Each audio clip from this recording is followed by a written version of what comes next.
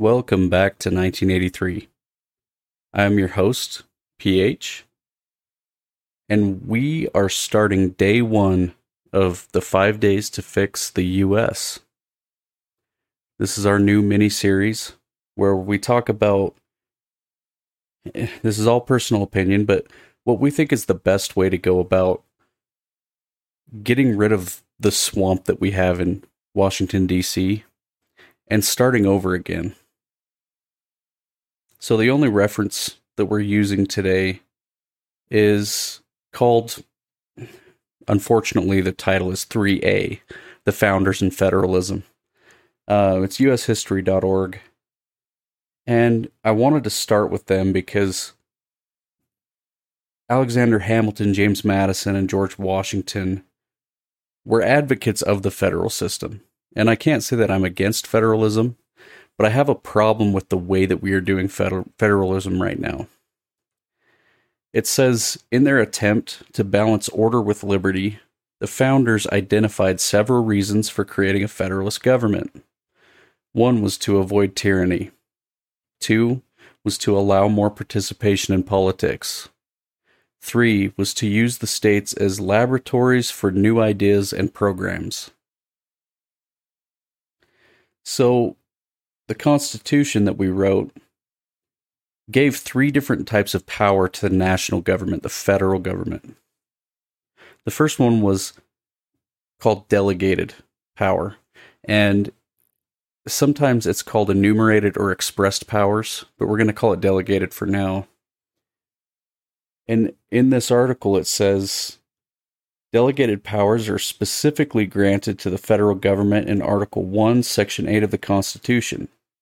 This includes the power to coin money, to regulate commerce, to declare war, to raise and maintain armed forces, and to establish a post office.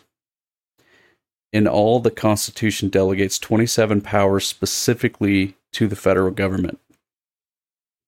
The part where I kind of get into the weeds here is the next two powers. I understand the need for them, but I don't think that we're doing them correctly. Implied powers is the second one. They are not specifically stated in the Constitution, but may be inferred from the elastic or necessary and proper clause, which is Article 1, Section 8. This provision gives Congress the right to make all laws which shall be necessary and proper for carrying into execution the previous powers and other powers vested in the government of the United States. No, it kind of gives you an explanation here. Since these powers are not explicit, the courts are often left to decide what constitutes an implied power. The problem that we have there is the people that are voted in to be judges, I guess, for the that branch of government, they're voted in, or they're brought into a process where they're vetted by Congress. The problem is they're brought in by the President of the United States, who is a partisan power. And then they are voted on by Congress, who is also a group of partisan powers. If one party tends to stay in power because more people live in their states than in other places, then we have a problem. Only one side has a voice. The third group of powers, it says, are not specifically listed in the Constitution, but they grow out of the very existence of the national government.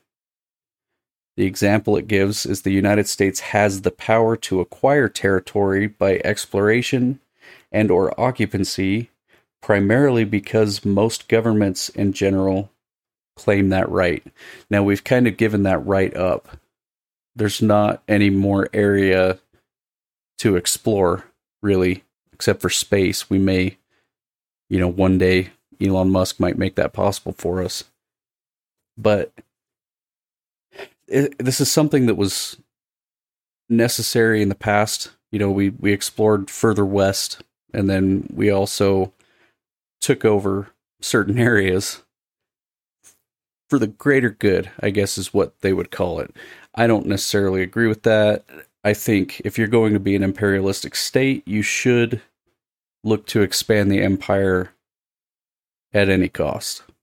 But we kind of do a half-assed version of it. So what problems do I have with these? The first one is the delegated powers. They specifically grant powers to the U.S. government. I agree. They should be the ones to print a universal money between the states. That way you don't have California setting their own money, Idaho setting their own money, Utah, New York, Florida. Everyone has the same money and everyone can agree that it's worth the same thing. The power to regulate commerce, I disagree with fundamentally. I think that if states can't get along, they shouldn't have to do commerce between each other, especially when some states are more radicalized than others. And the, what did they call it in here?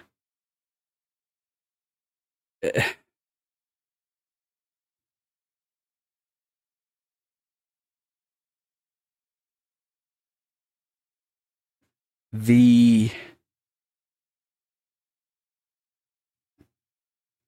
experiment, I guess, is what they called it, of what the states are, should be allowed to not be hampered by a federal government. You should be able to fail. California claimed bankruptcy, 2 or 3 years ago? When that happens, you should just be absorbed by the other states. The surrounding states should be able to take a chunk of you and bring those people into their states. And yes, we would fluctuate in the number of states, but that would keep people from enacting stupid policies. As far as the rest of the powers that I agree with, the ability to declare war, I do think we need a federal government for that, because there has to be someone that goes out and represents us on a world stage. I don't necessarily think that they should be able to force every state to send their people like in a draft. But I do think that they should be able to raise a federal armed forces, and each state should have to give some sort of fiscal amount, probably of their GDP, gross domestic product, to be able to support and maintain that. And then the post office. I think the post office is shit. I think if the federal government wasn't running it, we'd have private companies doing a way better job. But here's the thing. I think it does have to be a federal level department, I guess. Because some states, in order to screw the other states over, will lose mail, or they won't allow mail to cross their borders from certain states. There's stuff like that going on that you wouldn't want that to happen. So even though I disagree in the post office as it stands now, I think that having a post office or something to pass information back and forth between the states is a good thing. So day one, we've kind of gone into what we think the federal government should be. Days 2 through 5 are how we would implement, going back to what the small federal government was meant to be, and what the states need to do in order to take over the leftover duties. Each state makes enough money to be able to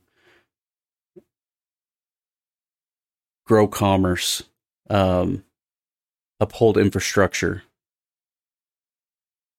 apply social benefits as needed. So